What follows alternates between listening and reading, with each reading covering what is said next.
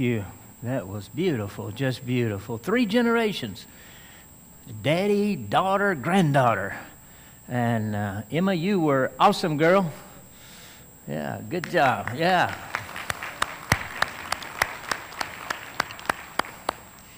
I've been waiting on that for some time now, and it sure brings a lot of joy to my day this morning. Amen. Open your Bibles, if you would, to John chapter 19. And by the way, we have a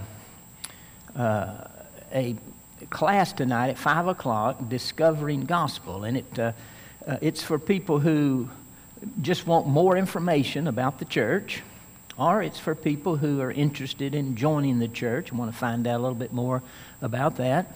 I'll be teaching that class. It's at 5 o'clock. We've got I don't know, a group, I don't know how many, maybe 7 or so. They're already signed up. If you'd like to come to that class and you haven't signed up yet, you can sign up after the service. It's out on the table in front of the gym. Or you can just come at 5 o'clock. If you forget to sign up, just come. And we're going to have some extra packets of information for you, so just come right on at 5 o'clock. I always say that I'm going to tell you about the church. I'll tell you anything you want to know about Miss Karen. So come and I'll tell all of her secrets if you like to come at 5 o'clock. Karen and I are glad to be back. We, of course, were on vacation 2 weeks ago, family vacation, and then last Sunday, Miss Karen was sick, and so she's feeling a little better today. Thank you for your prayers. Well, John chapter 19, going through the Gospel of John verse by verse, we come to chapter 19. And as you see, not only is it the Gospel of John and a journey of faith, but this section is about the cross. And this is the cross, part 2. 3 weeks ago, we covered from verse 17 through verse 24. Today we'll cover verse 25 through 30. Let's read just a couple of verses here.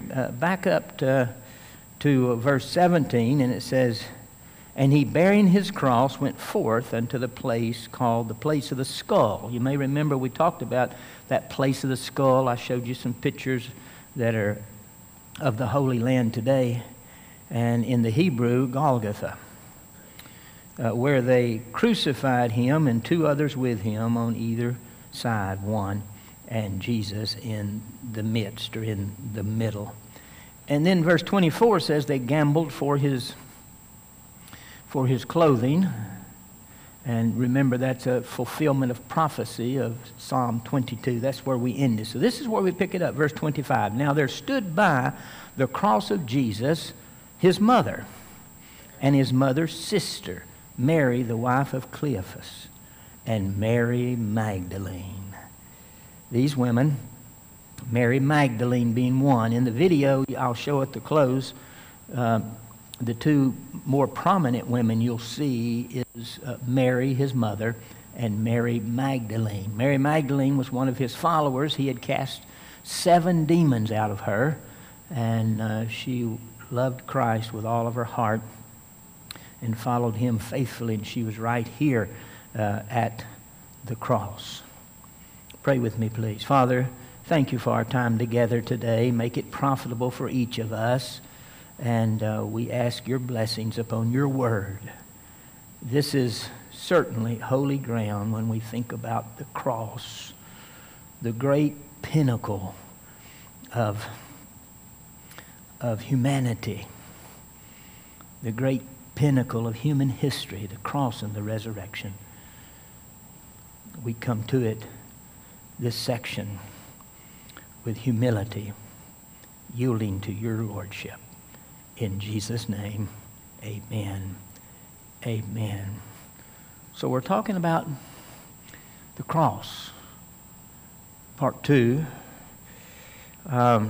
In June of 1968, bulldozers were working north of Jerusalem, and they accidentally uncovered some ancient tombs. And these tombs were from the 1st century. They were actually from the time of Christ. And the Israeli Department of Antiquities took the charge of the excavation and the archaeological find. And they put a man in charge by the name of Tephares, and they did their work. But the great significant find was they found the bones of a man who had been crucified, and it gave some scientific insight into crucifixion.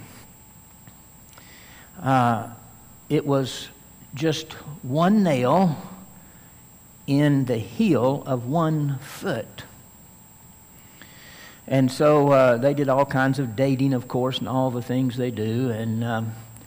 And they concluded, the experts concluded, that this man was about 24 to 28 years old. He was crucified right during the time of Christ.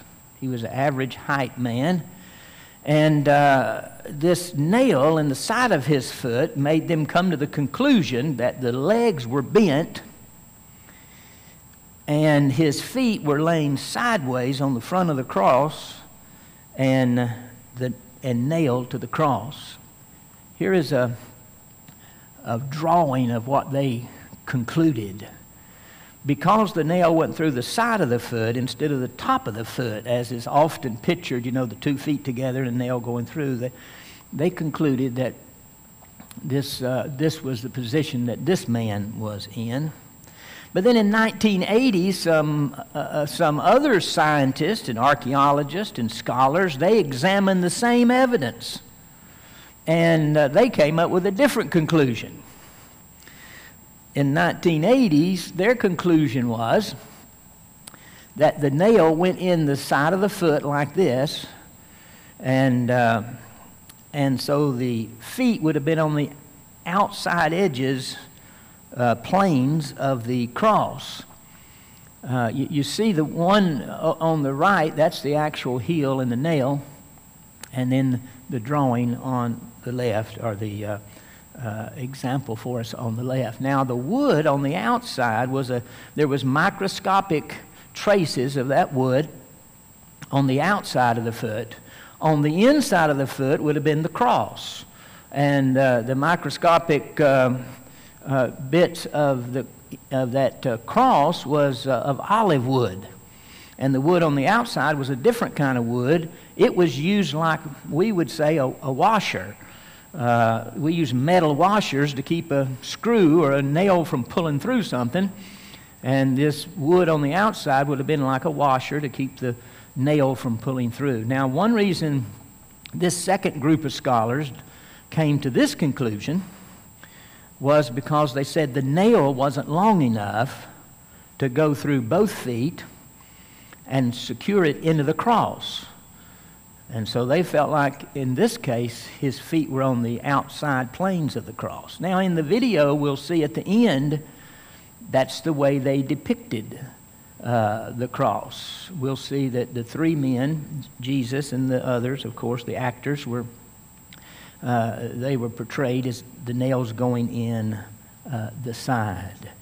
Now, I'm not saying that to suggest that this was right necessarily for Jesus, but there is a purpose in me telling it. That is, there was a great variety of shapes of crosses and variations of details. Crucifixion was used as a punishment and as an execution for about 1,000 years. So you can imagine how that developed and changed, and it was used on thousands upon thousands of people in different locations. 600 years of that was the Roman Empire, and all through the Roman Empire this form of execution was used, not only for criminals but also for people in wartime. And Seneca, the philosopher, Roman philosopher, wrote 40 A.D. Now remember, that would be about 7 years after the time of Christ. He wrote that there was a great variety in the crosses. And now I'm quoting, he said, "I see crosses there, not just one kind, but made in many different ways. Some have their victims with their head down to the ground. Others stretch out their arms." End of quote. So there was a big variety of crosses. Here's a few. There was the Latin cross, which is the cross that we normally think of.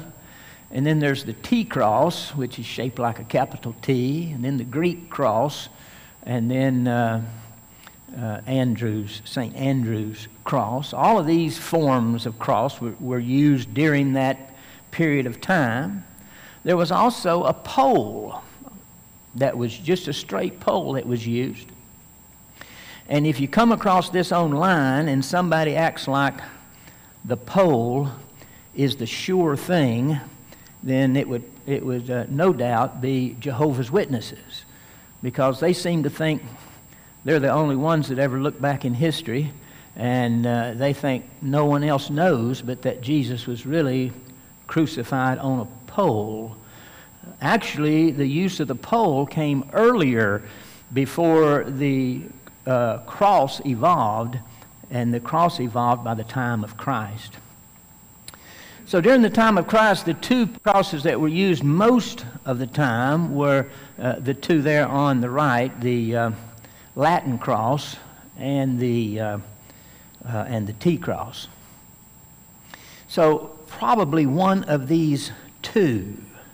Now I have another quote here that is interesting. This is both Irenaeus and Justin Martyr were writers and historians about the time of Christ, and they both describe the cross of Jesus as having 5 extremities and not 4. So people have speculated what those extremities are. Well, if you're looking at this cross, the T cross has 3 extremities. The Latin cross has 4.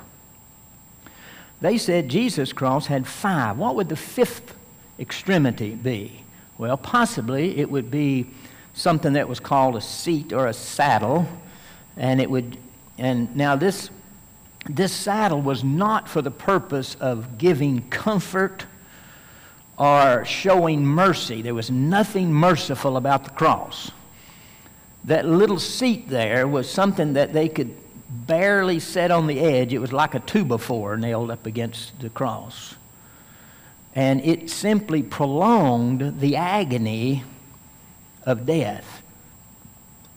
So it could have been that this 5th extremity was a seat. It could have been that it was a pedestal sticking out for the feet to stand on. Again, this was not merciful. This would prolong the agony of the cross. But either way, if you have 5 extremities, as the historian said Jesus' cross had, then you end up with what is called the Latin cross, or the cross like we have out in the lobby and behind the screen here, and with either a footpiece on it or a seat on it. And so that gives you some insight into what the cross may have looked like. And if you look online, you'll see all kinds of discussions and arguments, and a lot of people, you know how they are, they think they're the only ones that have ever looked at these facts. But when you look at it all across the board, all the scholars, there's all these different variations. The cross was used for punishment, like I said, for 1,000 years, 600 with Rome. Alexander, for example, Alexander, when he conquered the city of Tyre, he crucified 2,000 people in a short period of time. The Romans, when they defeated Spartacus and his soldiers, they crucified 6,000. 6,000 people along a road. That's what you're looking at on the screen. along a road that stretched 120 miles. And historians tell us that you would walk about 100 feet. And this was the main route for business. So this went on for days, people walking that route and seeing those 6,000 people crucified. Of course, you know the reason for that. Rome is saying, this is what happens when you raise up against our authority. And so they were left on the crosses for that reason. This is from a movie, Spartacus, and it's just a scene that they depicted. By the way, you may be able to see that they used mainly the T-cross in their depiction of this. And it's also a high cross. I didn't mention this yet, but there were low crosses, high crosses. The low crosses, the feet of the criminal would only be about 2 or 3 feet off the ground. But the high cross, the feet of the victim would be maybe 8 feet, 6 feet, 8 feet off the ground. And that's the high cross that you're looking at here. And then not only that, when Titus conquered Jerusalem in 70 AD, which of course Jesus prophesied would happen, Titus and his Roman men, they crucified, according to the great historian Josephus, they crucified 500 people a day for months. And this is a drawing of that crucifixion. Here is a scene from the movie The Passion of the Christ. And you can see this is a tall cross. His feet's about head high, about 6 feet, something like that. The video clip I will show you today is the PG-13 version. Matter of fact, the Gospel of John is rated PG-13. So what I'll show you is the PG-13 version. What the Passion would show you would be the R-rated version, because it depicts the suffering of Christ in a very realistic way, in a way that's very difficult to watch and very difficult to see. I have two quick scenes from that shows the extreme torture and suffering that Jesus went through. Here's one. Again, the Latin cross in this scene. And again, Jesus in his suffering. And so the cross. I want us to think about this morning.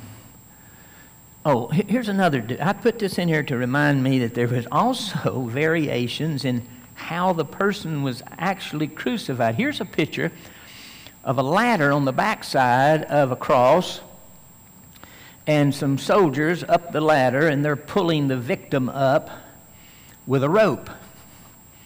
And you'll see in the video we watched today that Jesus carried his cross to Golgotha, but in our video he didn't carry the whole cross, he just carried the crossbeam. Now, most scholars feel like that's probably what happened, because the cross itself, both pieces of it, could weigh as much as 300 pounds.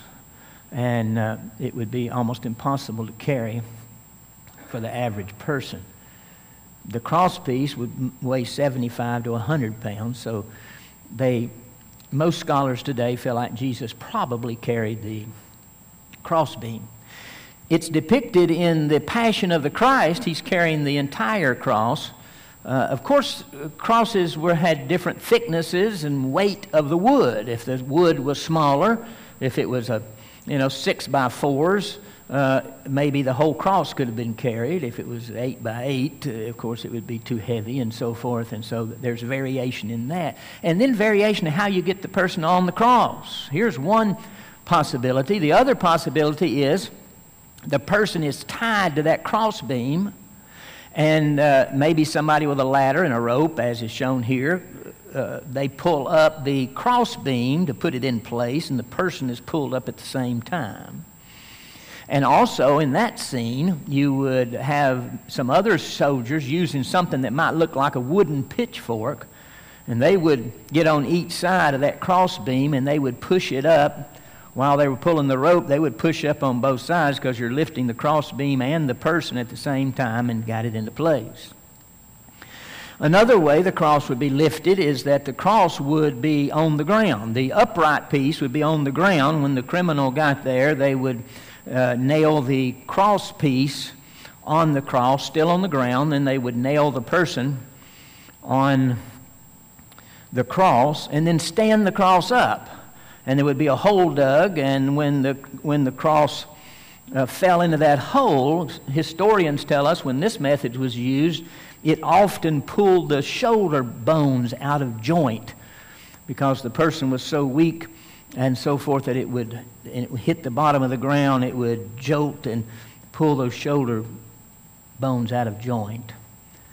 That could have been what happened to Jesus, because he said in Psalm 22 and in verse 14, "My bones are out of joint."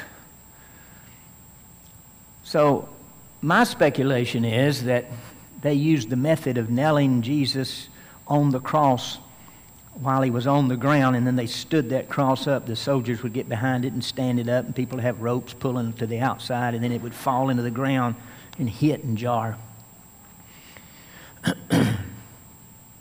And so there was various ways to do that as well. Now I want you to think with me about the suffering of Christ. Now I mentioned the nails. Not everybody who was crucified actually had nails. Sometimes their arms and legs were tied to the cross. Again, that is not a mercy. It just prolonged the torture and agony. Some people lived for days on the cross, and some people lived, if they had the ropes on them, some people just lived until they thirsted to death or starved to death. Most of the time when people died, they died of asphyxiation. They suffocated because when you're hanging with all your weight on your arms, it cuts your circulation off and you can't breathe. And so people on the cross would have to put all of their weight on their feet that had nails in them and lift up enough to get a breath. And then when they couldn't stand the agony on their feet, they would drop back down on their weight on their hands. I've got quotes in front of me, but I don't want to take the time now. I'm watching the clock. Where first century people, scholars spoke about the horrendous scene of the cross and what a torture it was. By the way, you know, our word excruciating, that word means of the cross. It's where we get our word excruciating, of the cross. So I want us to think about this suffering of Christ. Now there's three ways in which Christ suffered. He suffered physically, he suffered emotionally, and he suffered spiritually. I want to think about the physical suffering of Christ now for just a couple of minutes and try to put it together a little bit for us. Jesus was scourged, of course. You remember we talked about that a few weeks ago, and that scourging was not just a light whipping. It was done with something that was like a cat of nine tails. Maybe it had 3 straps or 5 straps, and it had sharpened pieces of bone that was sharp as a knife on the end. And they would make great lacerations on the people who were being scourged. So much so that they would pull the skin away from the bones, and sometimes a prisoner could look at his bones in his ribs. And we know that happened to Jesus because in Psalm 22 in verse 17, he says, "My bones, they stare at me." Jesus could look down and see his bones. The scourging had been so horrific. They would scourge. Soldiers made a sport out of it. Who could swing the whip the longest? Who could tear off the most amount of flesh? And so forth.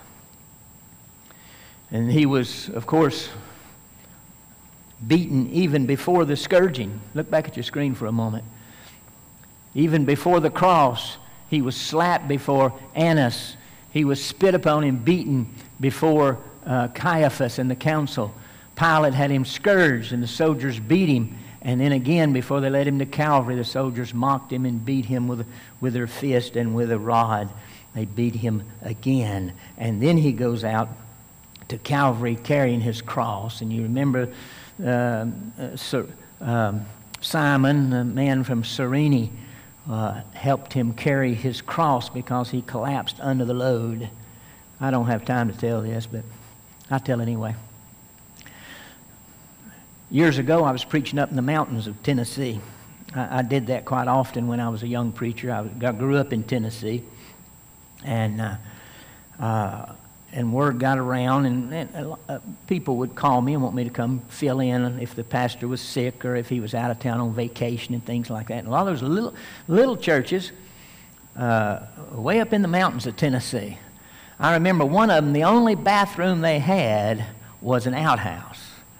I don't mean a bathroom that was dislocated from the church, though it was dislocated from the church. I mean a real outhouse. That's all they had. And I preached in one place where some guys at the front of the church told me that they had gone bear hunting right there in front of the church. And they'd seen a few. I think, if I remember correctly, somebody had shot one right there in front of the church.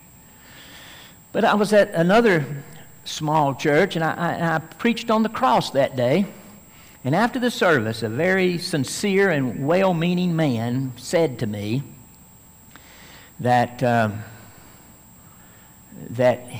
his Jesus would have never fallen under the weight of the cross, and that he was, you could tell, somewhat put out with me and angry at me for depicting Christ with a weakness that he couldn't carry his own cross. But I respected his enthusiasm. I simply agreed that Jesus was the Creator and God who'd come in the flesh. And then I gave him the reference where he could check out where Simon was compelled to carry the cross. That doesn't take away from his deity. In his deity, he spoke the world into existence, but in his humanity, he felt every strap of that whip on his back. In his humanity, he was pushed to the point of total exhaustion and great blood loss from that whipping, so that he could not carry the cross all the way. Then they took him to Golgotha and they nailed him to the cross. I picture it this way in my mind for the very reasons I spoke to you. I picture it as being a Latin cross.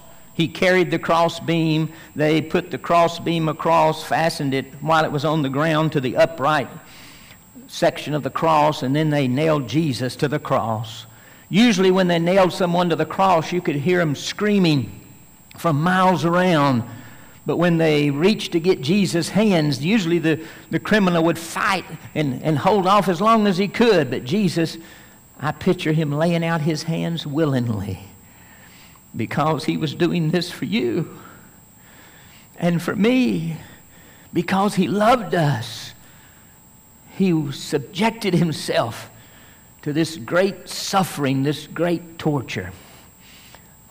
And of course, the nail in the hands would not have been in the palms, because the weight of your body would have pulled it out through the fingers, but it would have been through the wrist, between the two wrist bones, and so that the bone in the hand would keep it from pulling out. Can you imagine the pain of that? A 6 or 8 inch spike driven through your wrist. And then his feet, whether on the sides or in the front, we don't know. His feet were nailed to the cross. We do know they nailed his hands and feet, because again, Jesus said in prophetic utterance, they've pierced my hands and my feet. And then they would have stood up the cross, and the cross would have fallen into that hole, and when he hit the bottom of that hole, all of his weight jerked on his hands that were nailed to the cross, and it apparently jerked his shoulders out of joint. So he was there with his shoulders out of joint, which would have made the problem of breathing even worse. For 6 hours he hung on the cross, and in order to get a breath to speak those 7 sayings that he spoke from the cross, he would have to push up and put all of his weight on his feet and get enough breath to speak. And then when the pain was unbearable, he would drop back down and hang from his wrist. The sun was out for the first 3 hours, but the last 3 hours was darkness across the land. It's as though the sun refused to shine because the Creator was dying.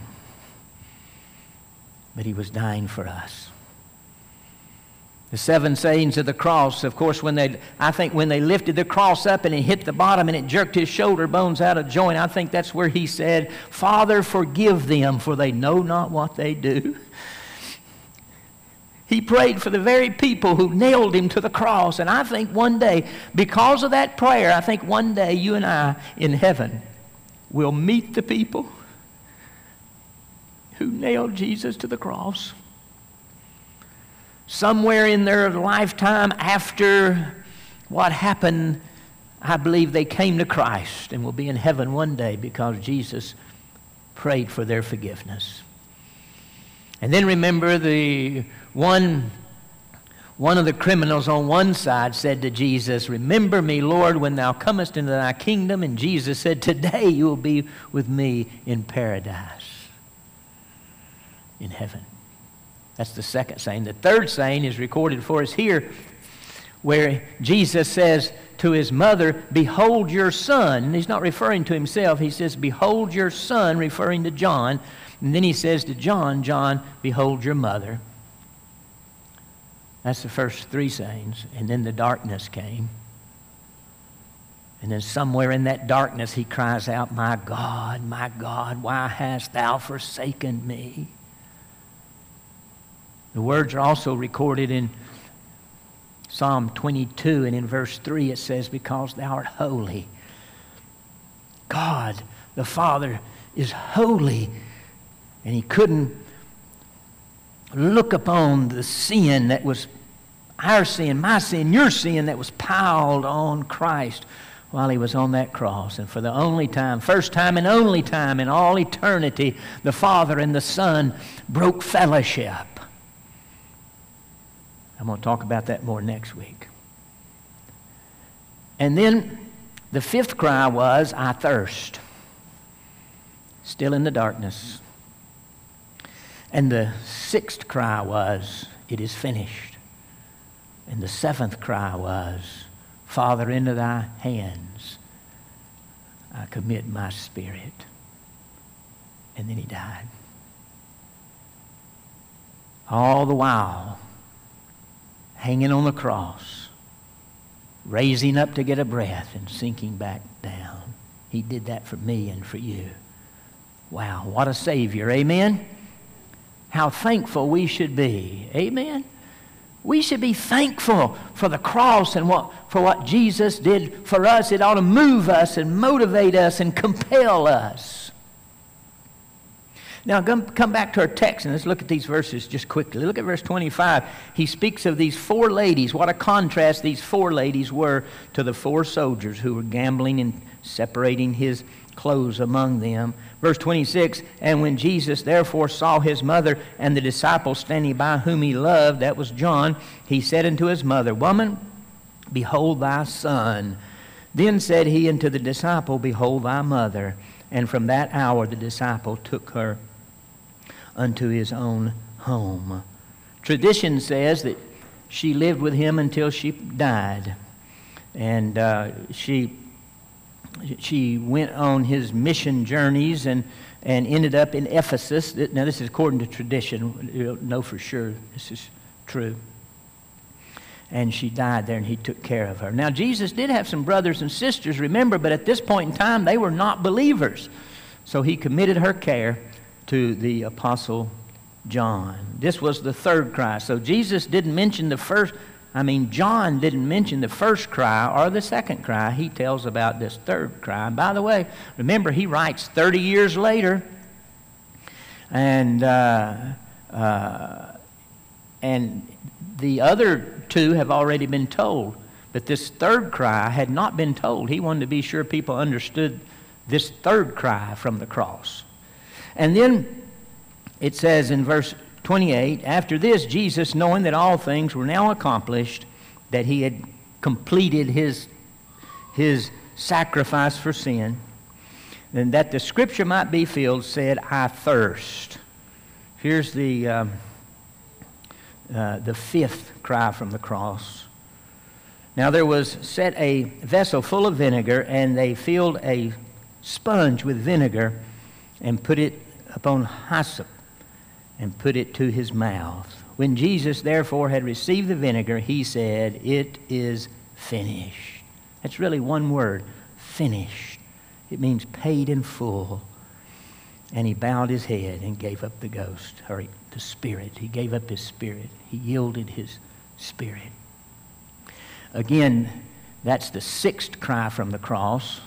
Luke tells us he also said, Father, into thy hands I commend my spirit. But Luke had already told that, and nobody had told that it is finished.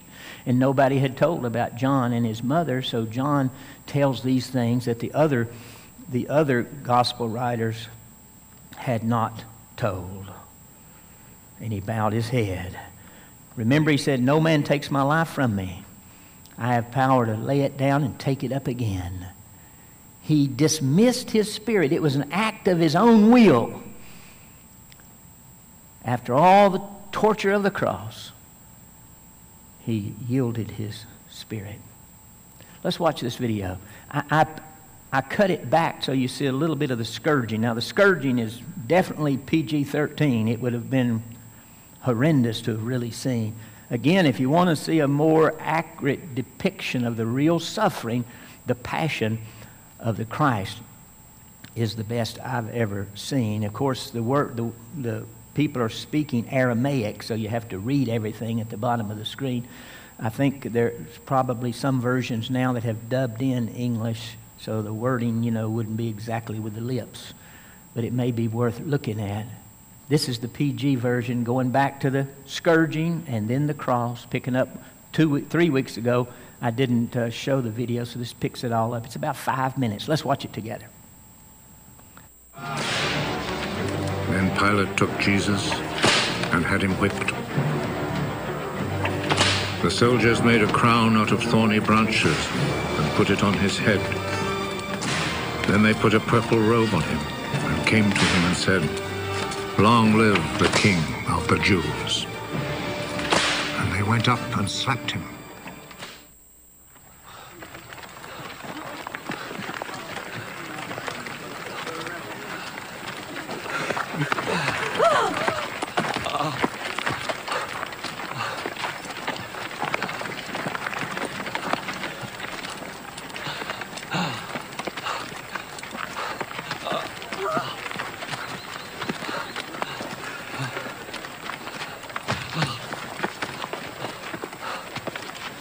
So they took charge of Jesus. He went out carrying his cross and came to the place of the skull, as it is called. In Hebrew it is called Golgotha.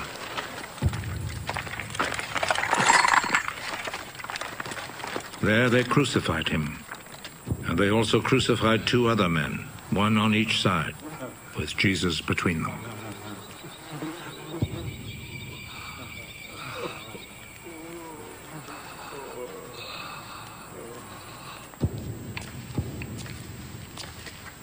Pilate wrote a notice and had it put on the cross.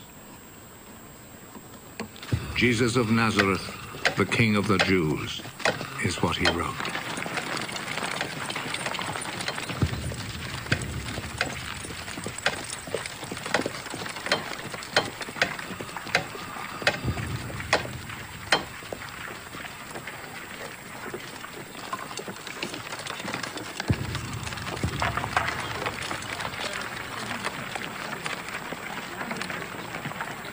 Many people read it because the place where Jesus was crucified was not far from the city.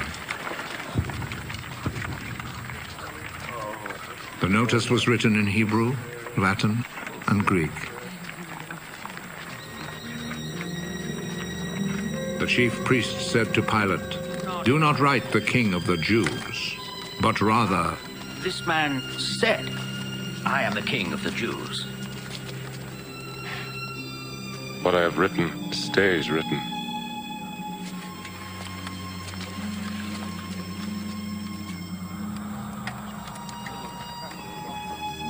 After the soldiers had crucified Jesus, they took his clothes and divided them into 4 parts, 1 part for each soldier. They also took the robe, which was made of 1 piece of woven cloth without any seams in it. The soldiers said to one another, "Let's not tear it. Let's throw dice to see who will get it." This happened in order to make the scripture come true. They divided my clothes among themselves and gambled for my robe. And this is what the soldiers did.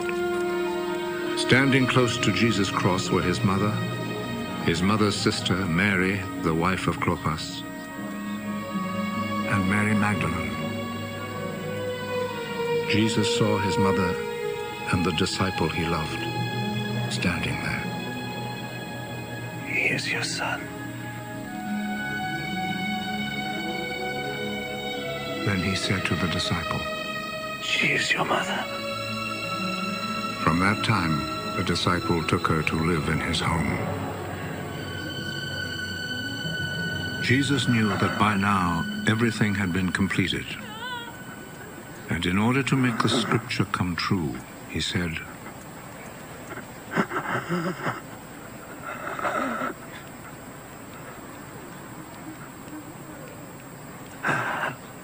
"I am thirsty."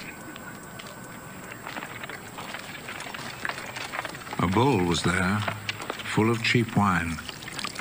So a sponge was soaked in the wine, put on a stalk of hyssop, and lifted up to his lips.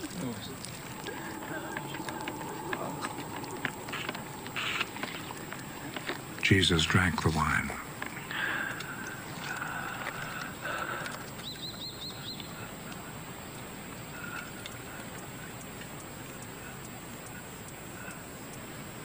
"It is finished." Then he bowed his head and gave up his spirit.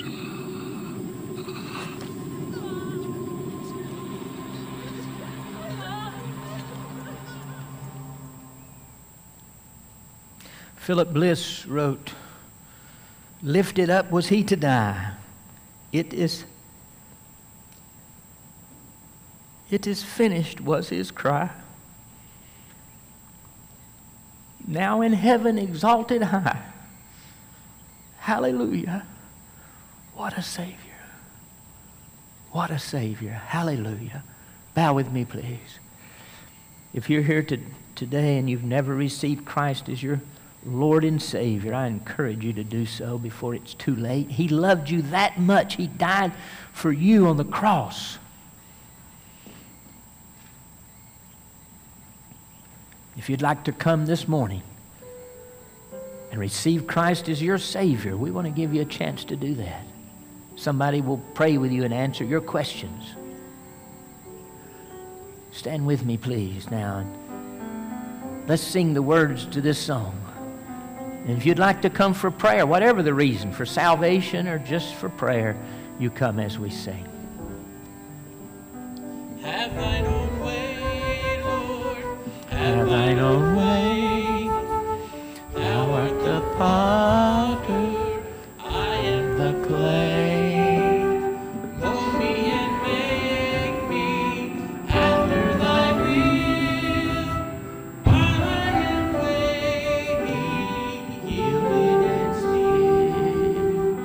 Thank you. Thank you so much. And all God's people said, amen. Hallelujah. What a Savior. Father, thank you for giving your Son on the cross for old sinners like us. We don't deserve it, but we give you praise for it. And we say, along with Philip Bliss, hallelujah, what a Savior. Thank you, Lord Jesus. May it move us to love you more and serve you better. I pray in Jesus' name, amen. Amen. You may be seated, Pastor Jason.